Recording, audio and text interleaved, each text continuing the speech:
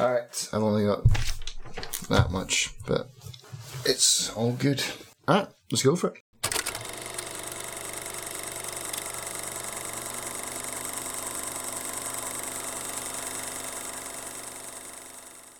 Hello and welcome to Filling in the Gaps. I'm Justin. I'm Darren. And today we are going to be talking about Resolution. This is a movie from 2012. It is connected to The Endless, which we have already spoken about. But The Endless doesn't come out for like another 5 years. So Resolution came out 2012, The Endless comes out 2017, and Spring came out in 2014. Oh, was it 14? I thought it was 15, yeah. So yeah, pretty much, what is it, every 2 years they made a movie then, almost? Or almost like every 2 and then 3, two and a bit. But The Endless is so much more... Okay, compared to Resolution, The Endless is a much bigger movie in kind of every way. So I'm surprised that they could kind of do it in almost the same amount of time.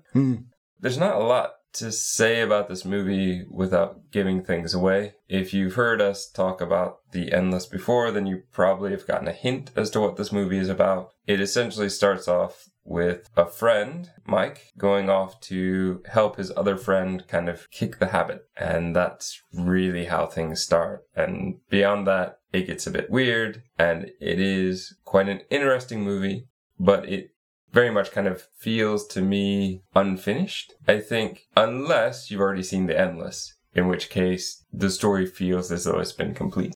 Yeah, that's one of the first things that I noticed about that, because I didn't know about this movie. I'd seen a trailer for The Endless way back before it came out, and I was like, oh, I have to see this. This looks great. Never heard of Resolution. Watched The Endless, thought it was amazing. Went back, watched Resolution, thought it was really good, and it's a different kind of movie, but I would I don't know, now that you've seen it like I have, we spoke about this before that we were going to discuss this. Do you think that that's a good order to watch it in? Watch The Endless first, and then watch Resolution almost as a kind of a prequel? Yes. Without getting into spoilers, I would say yes, that it definitely works well because in a way that no other prequel really can, in the fact that having seen The Endless first and then going back to Resolution, when you go back to Resolution, yeah, everybody's a bit younger. They made it before. It's a prequel that actually is a prequel. It was made before. And the story ties in, but you don't necessarily need to see Resolution to understand The Endless. Yeah, but I think if you've seen Resolution and then you're watching The Endless, you might not pick up on everything, but once you get to a certain part of that movie, you'll be like, oh, the ball would drop and you would be like, oh, this movie is connected. Yeah, I think you could go either way on this one, honestly.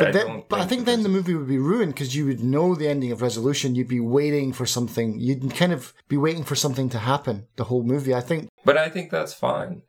I think if you intend to watch both movies, seeing this one and then seeing the second one and getting a real understanding of what was happening in the first one, I think is fine. I do worry that people might see Resolution, and as I said, the ending feels a bit unfinished. It feels like it's not all there. That would really bother me if I'd seen that first, I think. Right. And that might have put me off of seeing The Endless. So for people who haven't seen it and who haven't listened to our other episode about The Endless, I would suggest if you're going to see Resolution, you have to kind of go in with the mindset of you're going to see Resolution and then see The Endless. You are going to feel, I think, as I did, that Resolution doesn't really feel like it has a resolution at the end, but it does. You just don't really understand what it is until you get kind of the rest of the story in The Endless. One of the problems I have with prequels is that they're often trying to connect all the dots to make everything match up, when really you don't have to make absolutely everything match up. I won't bash on the Star Wars prequels too much for this, but they're definitely very guilty of it. But the one that I would probably say is more the Planet of the Apes, the recent kind of reboot, I guess. Caesar? They kind of built it to lead into the original movies, which is fine. I think that's a great way to go about it. But they tried, especially in the last one, it was kind of like every single dot that needed to connect to some sort of story element in, the original one with Charlton Heston. We need to make everything match up exactly. And I just felt like that last one, they really just pushed it too hard. In this one, it's not like that. They made a totally separate story that just becomes a small kind of blip but an important one in the Endless. So yeah, for me, I think you could watch it either way, but there is something special to have seen the Endless and then to get that prequel, because it is, I would say also, it is its own story. So it doesn't feel like it was tacked on just to give something more. Yeah. It was its own story that just happens to connect.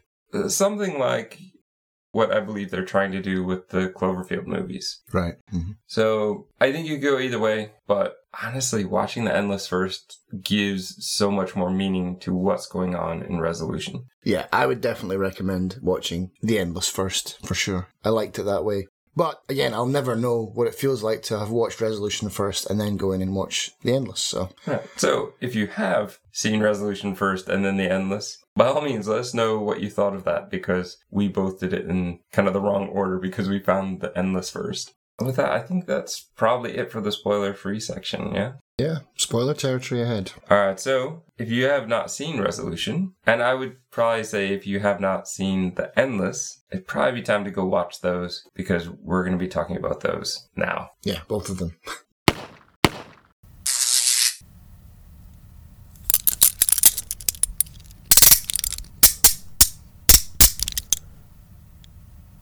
Okay, so spoiler section, Resolution. You said that you've seen Spring and you didn't like it as much. It was okay. I still haven't seen it yet. I watched this movie twice over the weekend to kind of make notes. I'll still try it, but like you said, it's probably not quite as good. It's a fine film. It's not what I expected, and it's got some parts in it that I was just a bit like, nah. But all three of these movies are set in the same universe. They are. They've got some of the same... They mention the same characters from movie to movie. It's usually always Carl that gets mentioned. So he's mentioned in... I think you see him in Spring as well. He works in a bar or something like that. But that's it. He's just like... It's a name drop, but it does kind of solidify that theory that, yeah, this is all happening at the same time, really, in the same universe. But yeah, Spring is nothing like The Endless or Resolution, so don't go in expecting that kind of movie, which is maybe why I didn't like it, because I was expecting something like that, and it's not that. Alright. The movie starts off with Mike receiving a video. Well, we don't know that he's received it, we're told later, but he's watching a video of Chris being ridiculous in the woods, and he just seems drunk and kind of off his gourd, really. Yeah. There's also a map. Now, we don't know that he's been sent these things, but... Doesn't he, shoot his hand off or something like that in the movie? Does he? I think so, or he cuts his hand or something like that, but he's, bleeding out of his hand and stuff. Yeah, he's in bad shape. Poor Chris. It's at this point that we get the first kind of camera kind of wonkiness. There's a light and a shake, so I'll probably, for the most part, just refer to it as a camera shake from now on, but... This is very, very important. It almost looks in the beginning as though it's accidental. Whoops, they missed that in editing. But you can tell later on that it's clearly important. And it comes up at very interesting times, which I'm sure you've noticed and we'll be bringing up with some sort of theory. Mike is laying down with his wife, Jennifer. Jennifer is telling him this is a bad idea. We have no idea what she's talking about. He basically says, it'll just be a week, and if he says no, I'll come right back, which is a lie. Mike is very much a liar. I don't know how to say, he's definitely a liar, but he's not necessarily a bad liar or an evil liar. He's not trying to get one over on somebody or trying to cheat anybody out of anything. He's really doing it for what I think he believes is the greater good, and that's why he's doing it. Yeah. But that's my personal opinion. People may think he's a terrible person, but I find Mike? that No. Yeah. I even wrote down my notes right at the end, just I feel really sorry for them, because, what did they do to deserve that? Mike's not a bad guy, and neither is even Chris, really, he's just a guy with a drug problem. That we know of from here. Sure. Apparently he's done some really awful stuff in the past, though. Yeah. That's really just kind of hinted at. I would have liked to have known something, because there's a point where Chris asks if Jennifer hates him, and Mike says, yeah. It's something about the wedding. Yeah, well, after what you did at the wedding. I probably got drunk. A lot of people are mad at you. I think he just got drunk and made a fool of himself, or said something really shocking, I don't think he did something, awful, but... He doesn't seem like a terrible person. In fact, he seems like a very good person. I mean, I'll mention this again later, but right at the end, Mike is saying, people like you because you're funny and... Yeah, you're definitely a likable guy. People like you. Yeah. That's why you've been able to survive, even though you've been such an idiot. Yeah. You know? So I think we are looking at two, at least at their core, kind of good characters, good people, or else the movie doesn't quite work. Everybody else around them, I mean, ignoring Jennifer, but everybody else around them in this movie is not the best. Understatement. And I think that that's interesting as well. Kind of these poor two guys trying to, I don't know, be good in a world that's kind of terrible. Yeah, yeah. All right, so let's get to where the movie really begins, and that's where Mike goes up to Chris's place. I will say, one thing that really bothers me is that the dialogue is slightly different to what we saw in The Endless, as well as a few other minor things. So I don't know if that was done on purpose to say that. Okay, so again, spoilers for The Endless. When loops are happening, it seems to be starting off exactly the same, but maybe the fact that some of the continuity here is slightly off is to show us that it's not always exactly the same. Yeah, I noticed that immediately after coming straight off the back of The Endless and watching this. It's like, oh no, that's not what he says. That's not the loop. Yeah, and he's supposed to be shooting at the birds and yelling about the birds. Okay, you can come up, but don't mess with the birds. And he didn't say anything about that. I think because from a story point in The Endless, they don't spend that much time with them. So we wouldn't know what the heck he's talking about with the birds. I think as well, he's sitting on the opposite end of the porch. I think in The Endless, he's on the left side.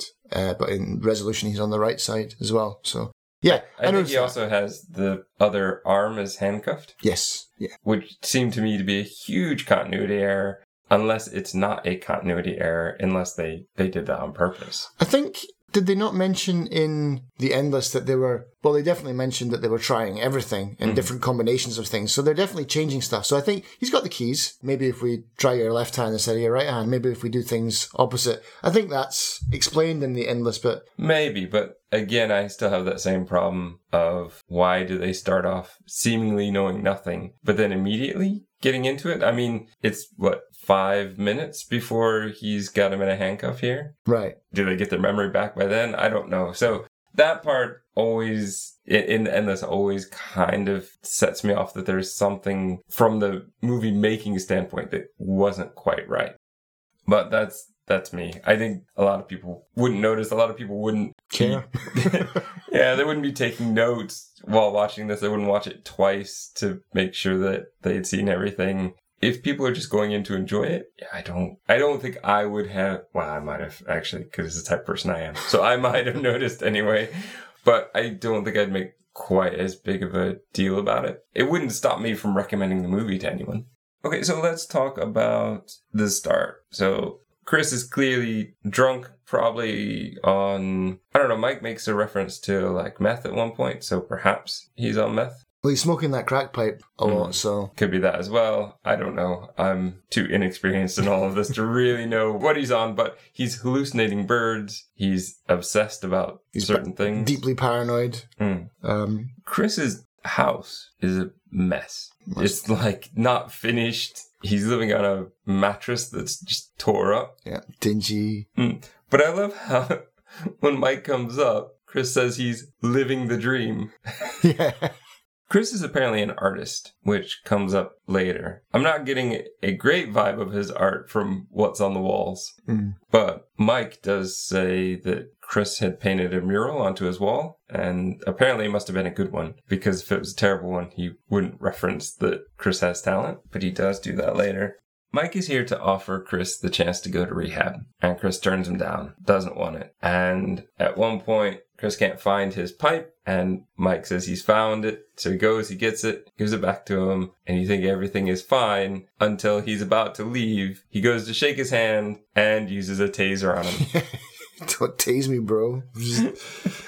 And then handcuffs him to a pipe on the wall. And this is essentially where the key point of the story is, really. Mike is desperate to get his friend sober. Chris is desperate to not be sober. And Mike has in his head, if he can just get Chris sober for 1 week, everything will kind of work itself out. Oh, yeah. It totally works itself out, yeah.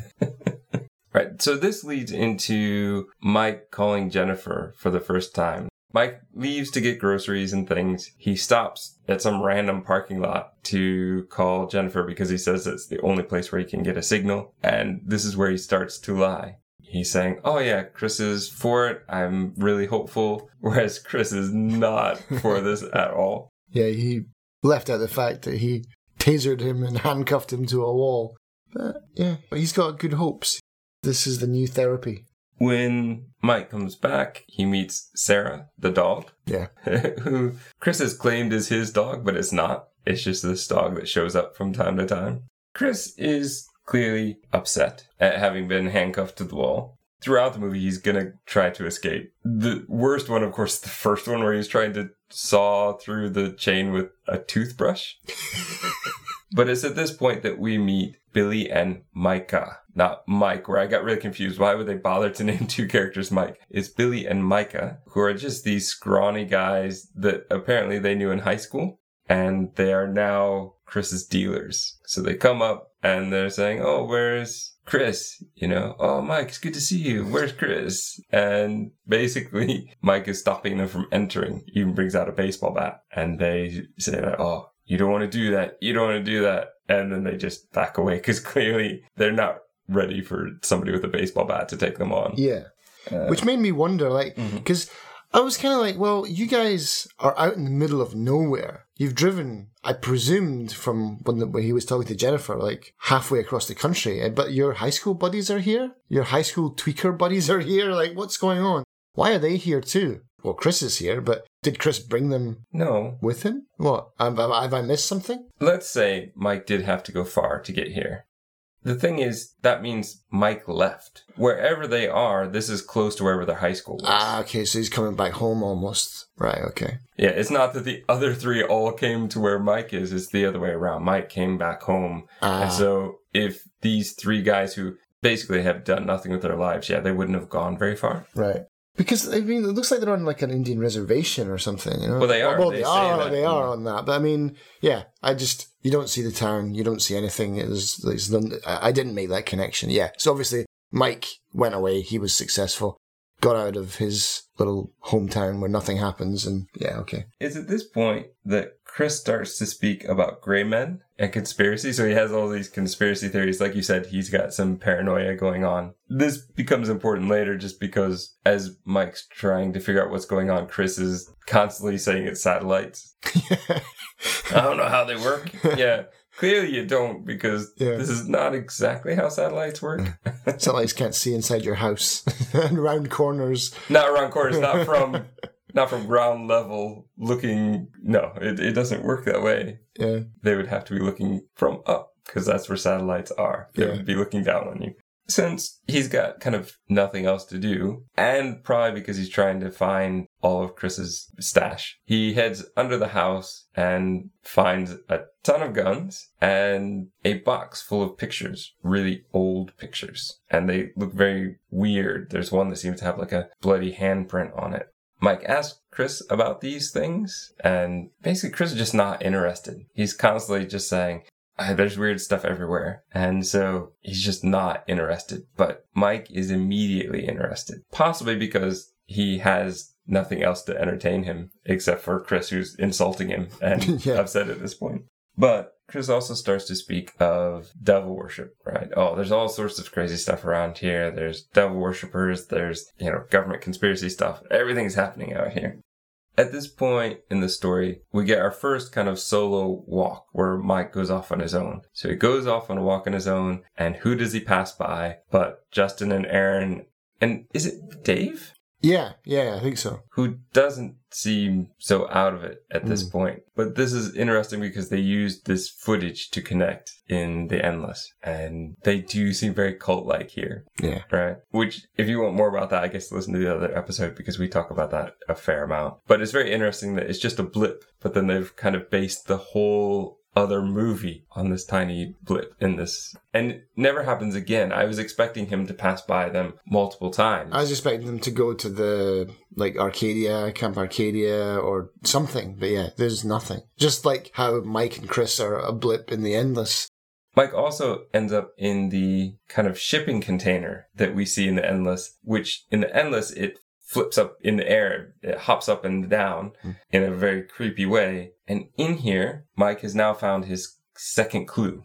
Yeah. I got goosebumps when I saw that. And that's why I thought that watching The Endless first was better, because you get that dramatic scene in The Endless where, like you said, the container box kind of jumps into the air and crashes down again. And then when you see it in resolution, like, oh, that's that box. And then, we're actually going to get to see what's inside it this time. That was much better for me. I don't know why. This movie works better in reverse. So, yeah, we get our next clue inside this container box. And what was it? Was it a photograph? Or was it a CD or something in here? I think this one isn't this a roll of film, I think? But he can't really look at it yet. Because he doesn't have a projector, yeah. So that night, there's one of your favorite parts. Oh, God. I freaked out when I saw that. You want to explain? Yeah. Because, I went through the whole movie not expecting any kind of weird horror elements, but they're just sleeping, and then there's this tapping on the glass, and there's this crazy woman with this massive Joker grin on her face, just staring in at them, looking at them while they're sleeping. Man, I think I screamed when I saw that. I was watching that alone with the headphones on, and just, that freaked me out. Which Chris just kind of passes off as, oh yeah, there's like a mental house. People wander down here all the time. Yeah. Which sounds like it must be the worst place ever, that they just let people wander off all the time. Yeah. But it explains Lizzie being able to come down. From the Endless, yeah. Next day, Mike and Billy come back with a giant wrench. Which I just find laughable, because if they are friends with Chris, they must know he has guns. And I do think it's kind of odd that Mike wouldn't get a gun out at some point. Yeah. Only a tweaker would bring a wrench to a gunfight.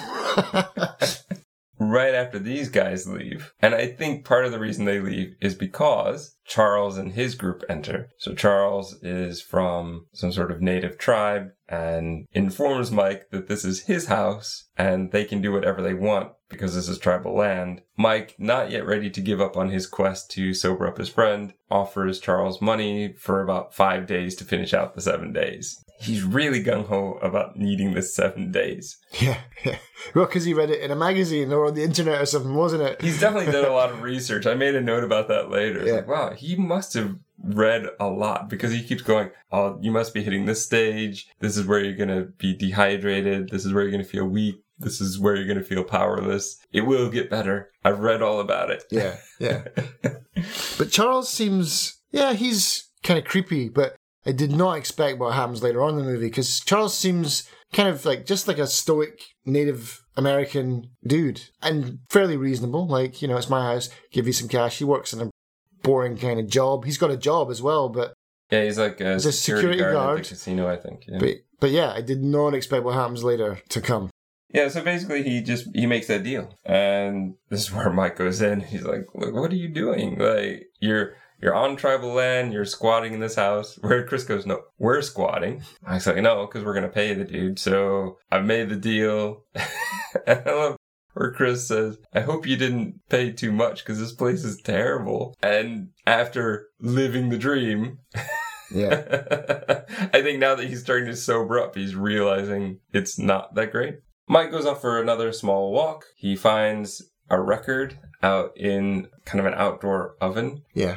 He then finds a shack that has tons of old equipment and things in it. And he plays the record, and it's got a weird bit of dialogue. And at the end, it just skips over and over saying, please, please, please. So Mike asks about all of this stuff, especially with the video, because he's saying, well, why did you send me the video if you didn't want me to come? Why did you send me this map if you didn't come? And Chris says he didn't do it. He's like, I don't have a camera. I don't have a computer. I sold that stuff to Carl a year ago.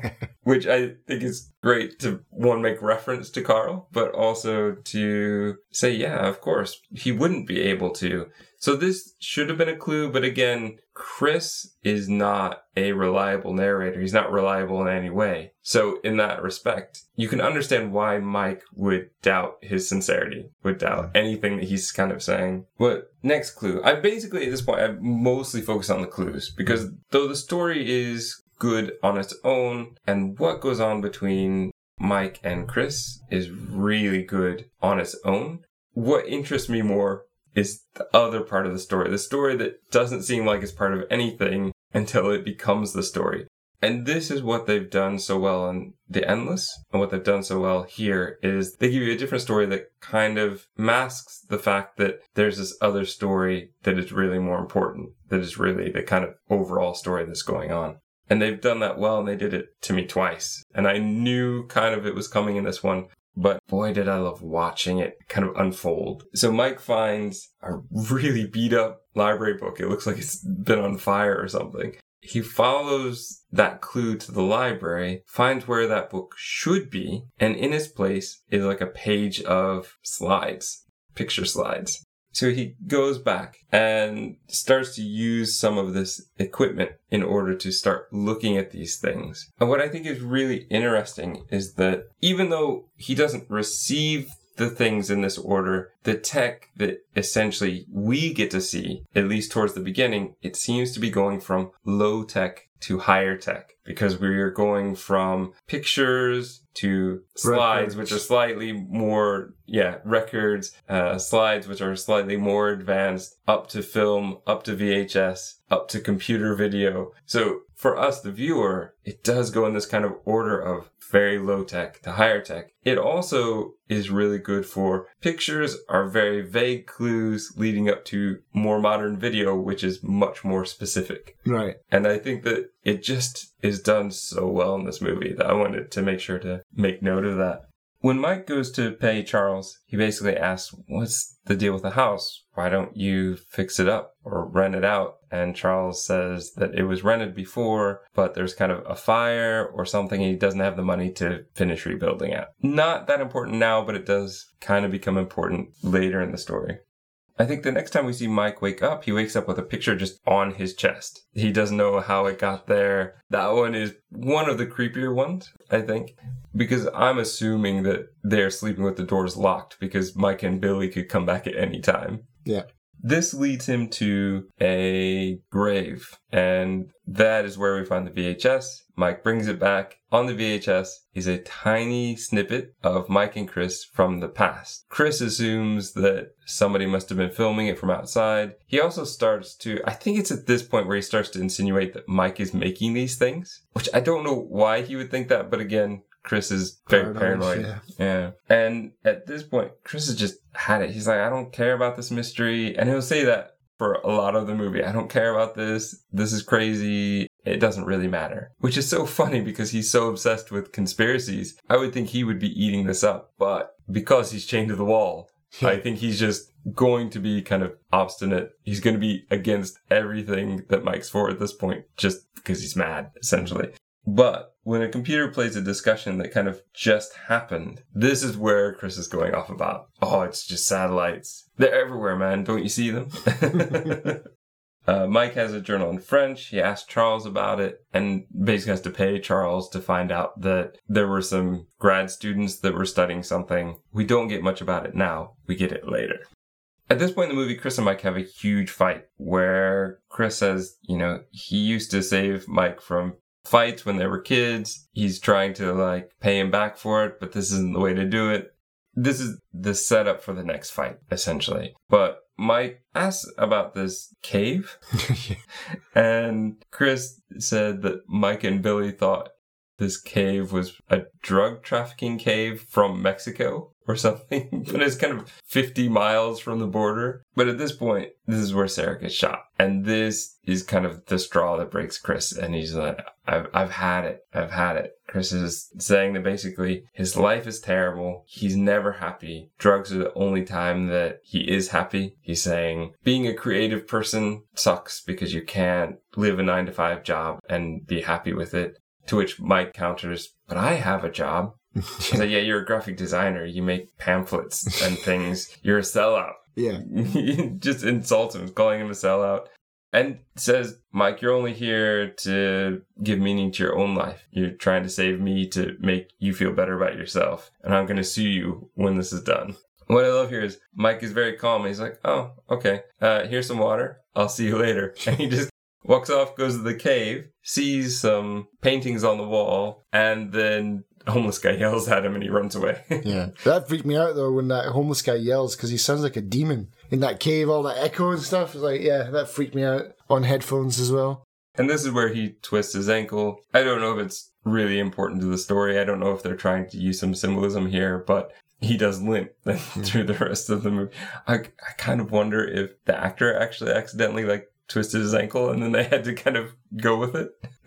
It is low budget movie. You don't have time to wait for somebody to heal. Yeah. Especially since the movie is basically these two guys. Yeah. These two guys are in pretty much every scene. One of them is going to be there.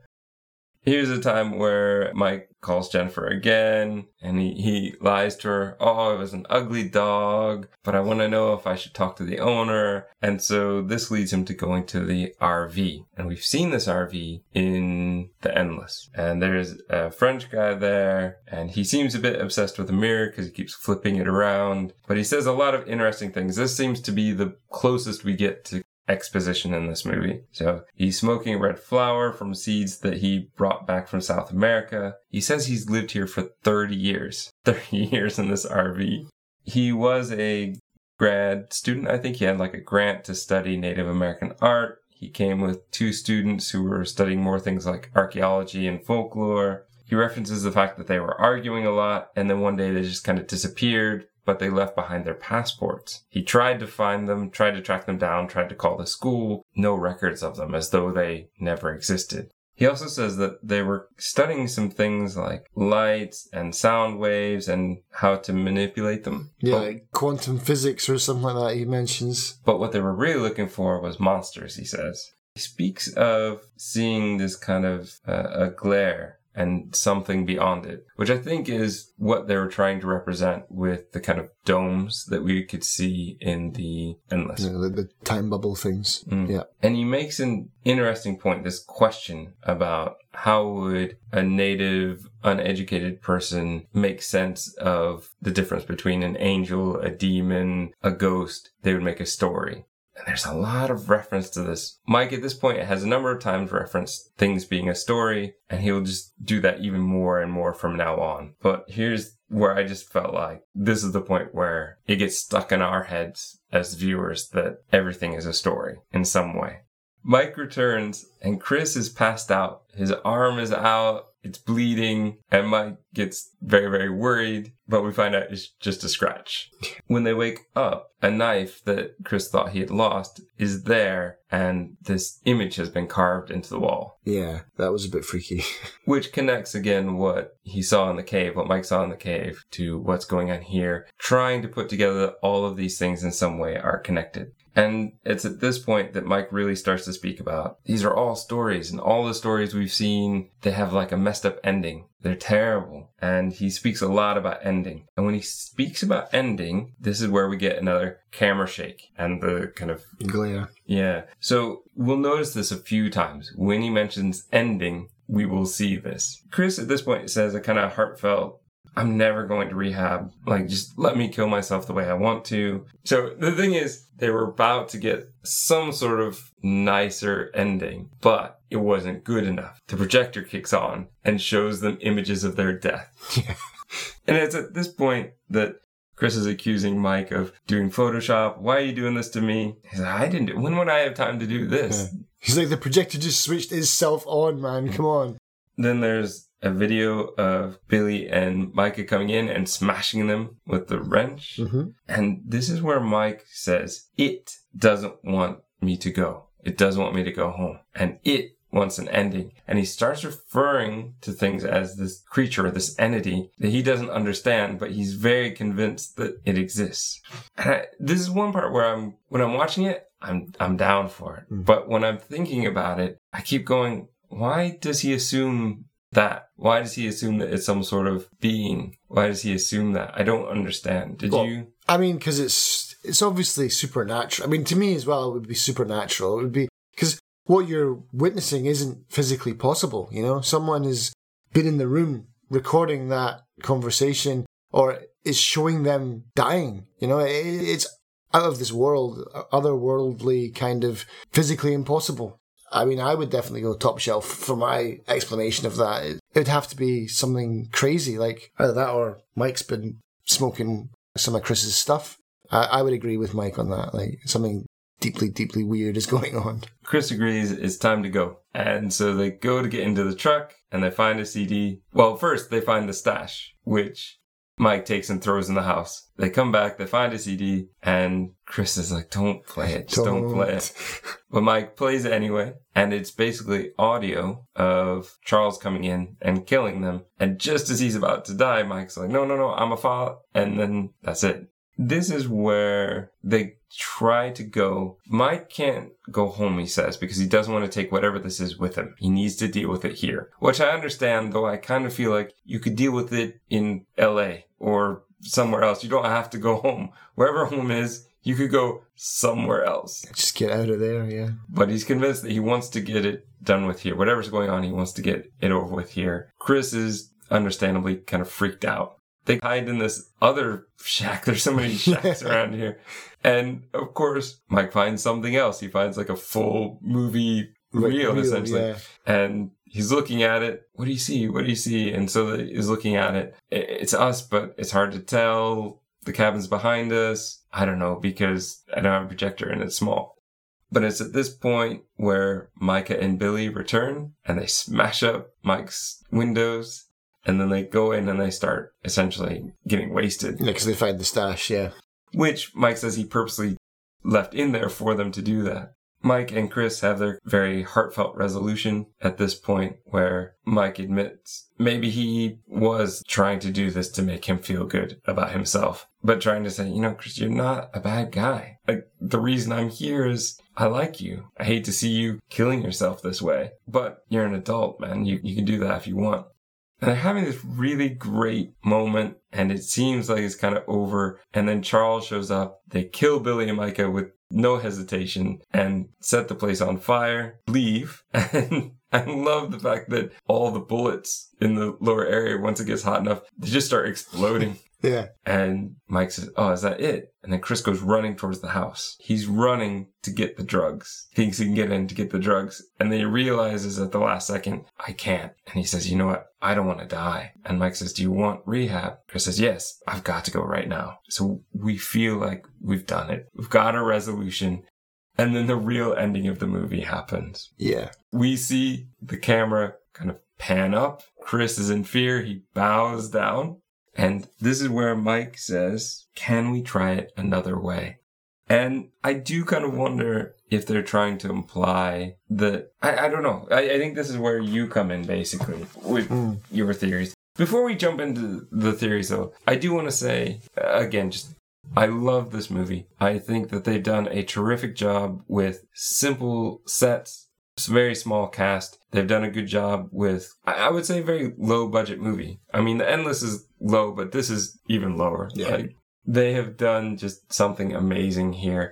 The actors, I'm surprised they haven't been in much else, because the heartfelt scenes that they have between the two of them are really good. And it is very possible that they're just acting as themselves, but there are a lot of actors that have made a career on kind of less than this. I feel like the scenes they have, their fights, and the ones where they make up are just so heartfelt and so genuine. They're really believable. I made a note of that too. It's like, they're talented actors. They've got excellent kind of chemistry with each other. They really make you believe that they're actually... I was hard pushed to think that they weren't real friends in real life, because they seem genuinely like that. They fight well, they make up well, they talk to each other well.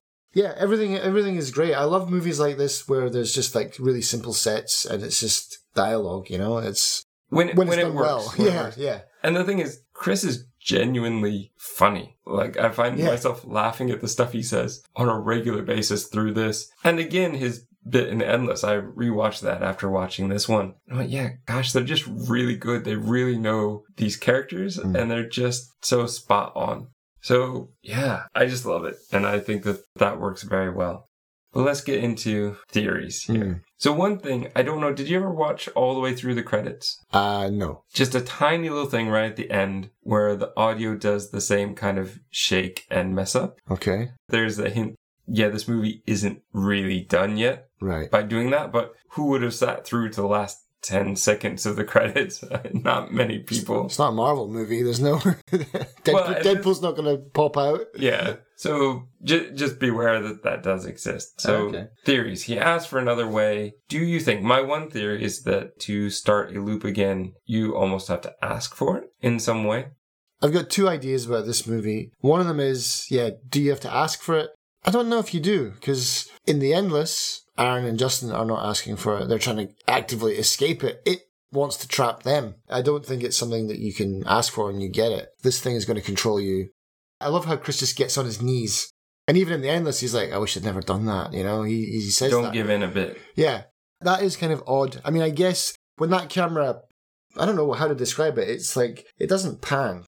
It's almost like it's a creature raising up from the ground, isn't it? It's like the head is kind of raising up and it's like 15 feet tall. So they're seeing some kind of monster, I guess. That's what I took from it. And that's why he would just like, oh my God, this is like a demon or something. That's why he gets on his knees.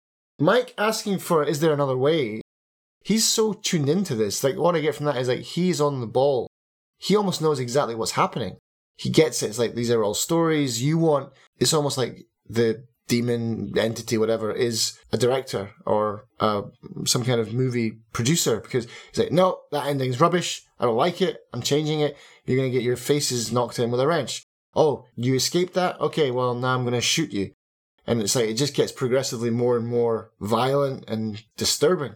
I see it as a monster movie, but I can also understand on like an artistic level, I could see it. And I think they cheated in this movie. And I'll explain why, because I think when they made this movie, it was made with a double kind of ending. You could go in and come away thinking, artistically, we the audience are the monster. Mm-hmm. We want to see more and more gruesome deaths. We don't want a happy ending. We don't want them just to write off and go to rehab. Like, no, we want something crazy. We want to be entertained. We, like the old Colosseum gladiator days, like we want to be entertained. We want blood. And like you said, all those little camera wobbles, it looks like it's a movie, like we're watching a movie. These characters might not even be real. It's like they're just pawns in a game. And I think when they made this movie, I think they probably had that in mind. Yeah, it could be that. Yeah, it's artistic, and it's like we the audience are the monsters. But we're going to throw in this actual monster. And then you can make up whatever you want. And then I think what they did with The Endless is they realized, like, man, we were onto something. That movie was great. Like, wouldn't it be cool if we actually fleshed out that monster universe part and ran with that instead? Because I think by the time you watch The Endless, you're like, no, it's not an artistic thing about cinema and it still could be, but you'd be hard pushed to. No, I think that the symbolism could still be there. I mean, you see it, though. I mean, like, you see the monster. It's like. But anyway, what I would say is by the time you've seen The Endless, it's not that. It's gone full on Cthulhu and time travel, time bubbles, weird stuff. There was a part of me that wondered if Mike had started The Endless with this, but going back to think about The Endless, it's clear that a lot of the loops are much older. Yeah. Particularly that tent one. Yeah. I mean, like you said, it's almost like, and this is something I thought of as well, was like, just like what you said, the technology improves and gives more details and stuff. Is it possible that the monster was the same? Is this an experiment where he's experimenting with time loops, and that first one that we get with like the weird prospector guy is like, wow, that's a really short bubble. Like possibly, and also I can do better. Yeah, maybe the entity gains energy from these loops, and so once he has the tiny one built, he can build a bigger one and a bigger one. Scaffolding, yeah.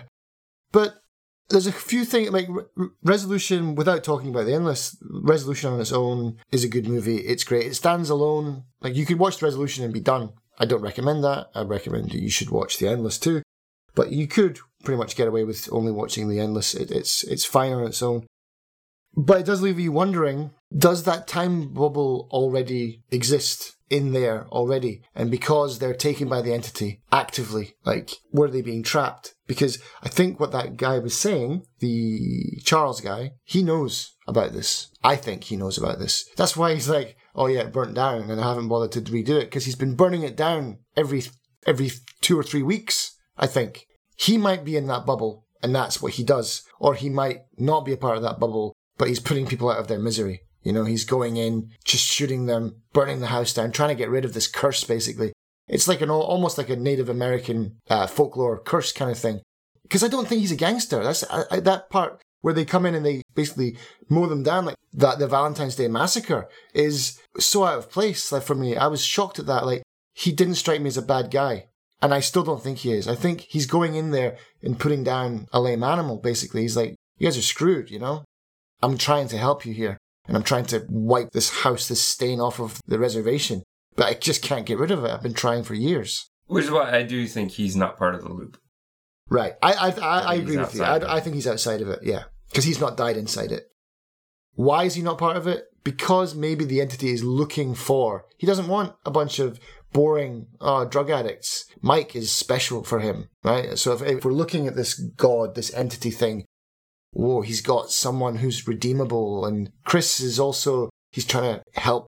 Like we said, we as viewers have watched them, and these guys have got great chemistry. I could watch another movie with these guys in it.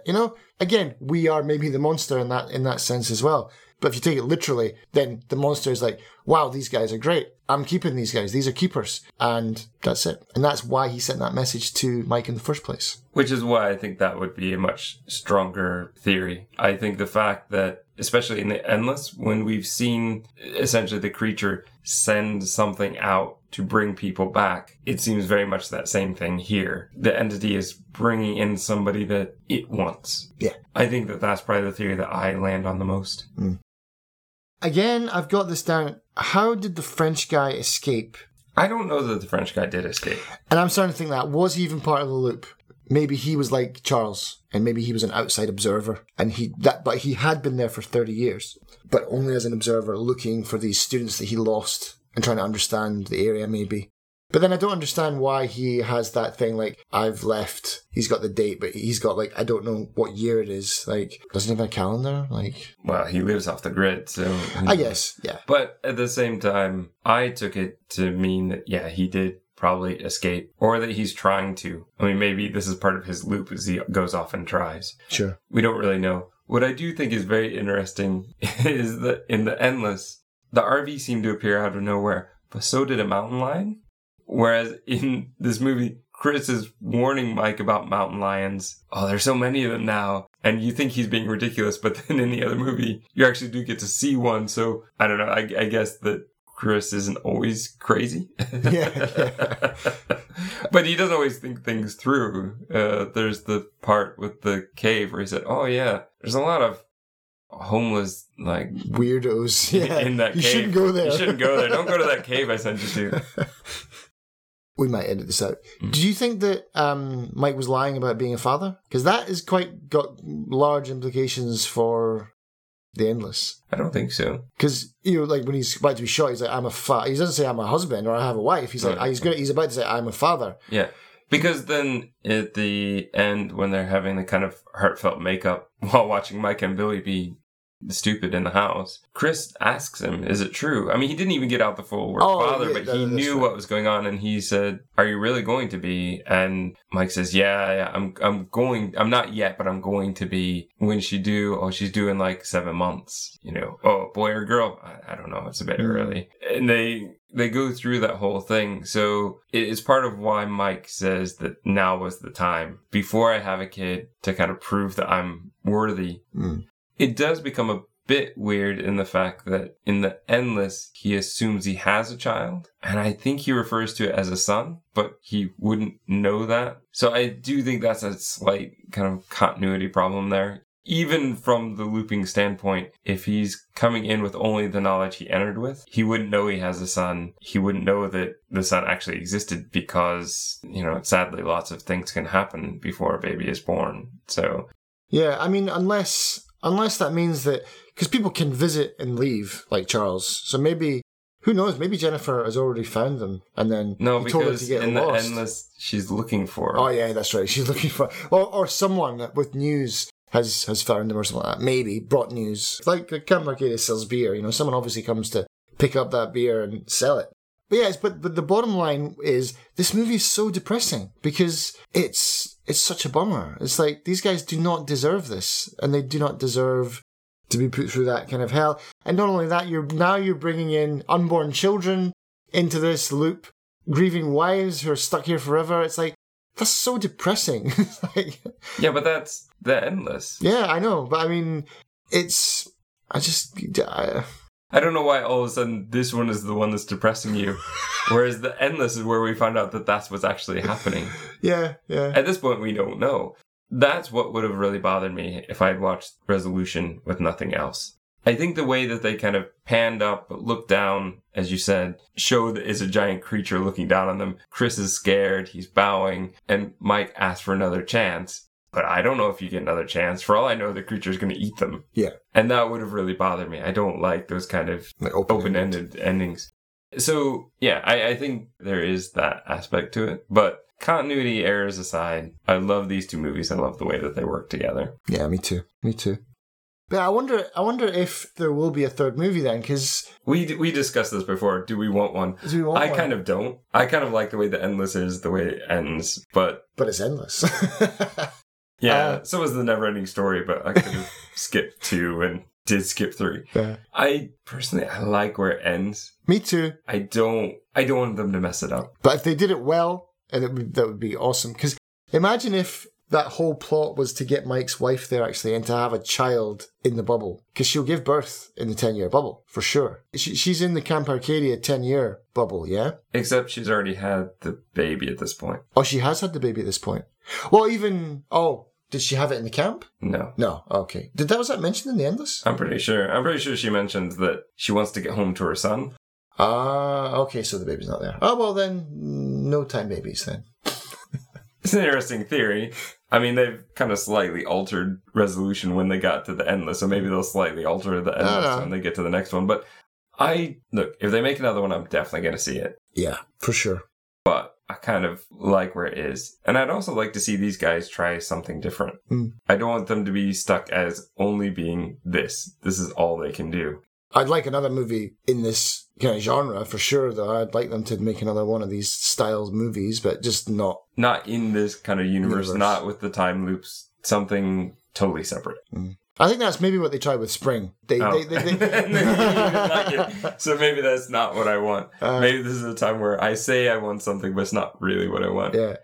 I just hate for these guys to get stuck into this is all they can do. Whereas I feel like what they've done with these small budget movies, what they've done with actors that feel genuine and have these kind of amazing, heartfelt conversations, I would like to see more of that. And by all means, please put it into some science fiction or some horror or some other genre where often we don't get enough of that. Yeah, agreed. Which I think is kind of why I'm just like, I want to see something else. I want more, but I want something that's like this, but I don't want you to feel stuck in I don't want them to be stuck in their own creative loop. Well, yeah, maybe that is the moral of the story after all.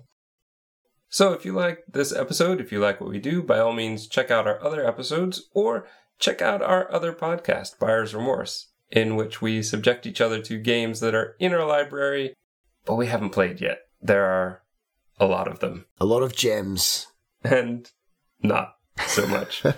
We also have our Steam group under the same name, Filling in the Gaps, where we do reviews, we put out announcements for upcoming episodes, and Darren is very good at giveaways.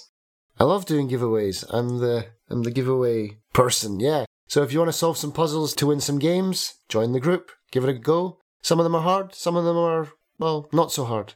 And if you want to leave us some comments, say how great we're doing, hopefully, or some ideas on how to maybe improve things a bit, or games you'd like to have us play, movies you'd like us to watch, Filling in the Gaps podcast at gmail.com is still probably the best way to get a hold of us, though we do tend to check comments when we get them. We have so few that we treasure them. Put them in little glass boxes. We done? I think so. Gaps filled and more gaps created.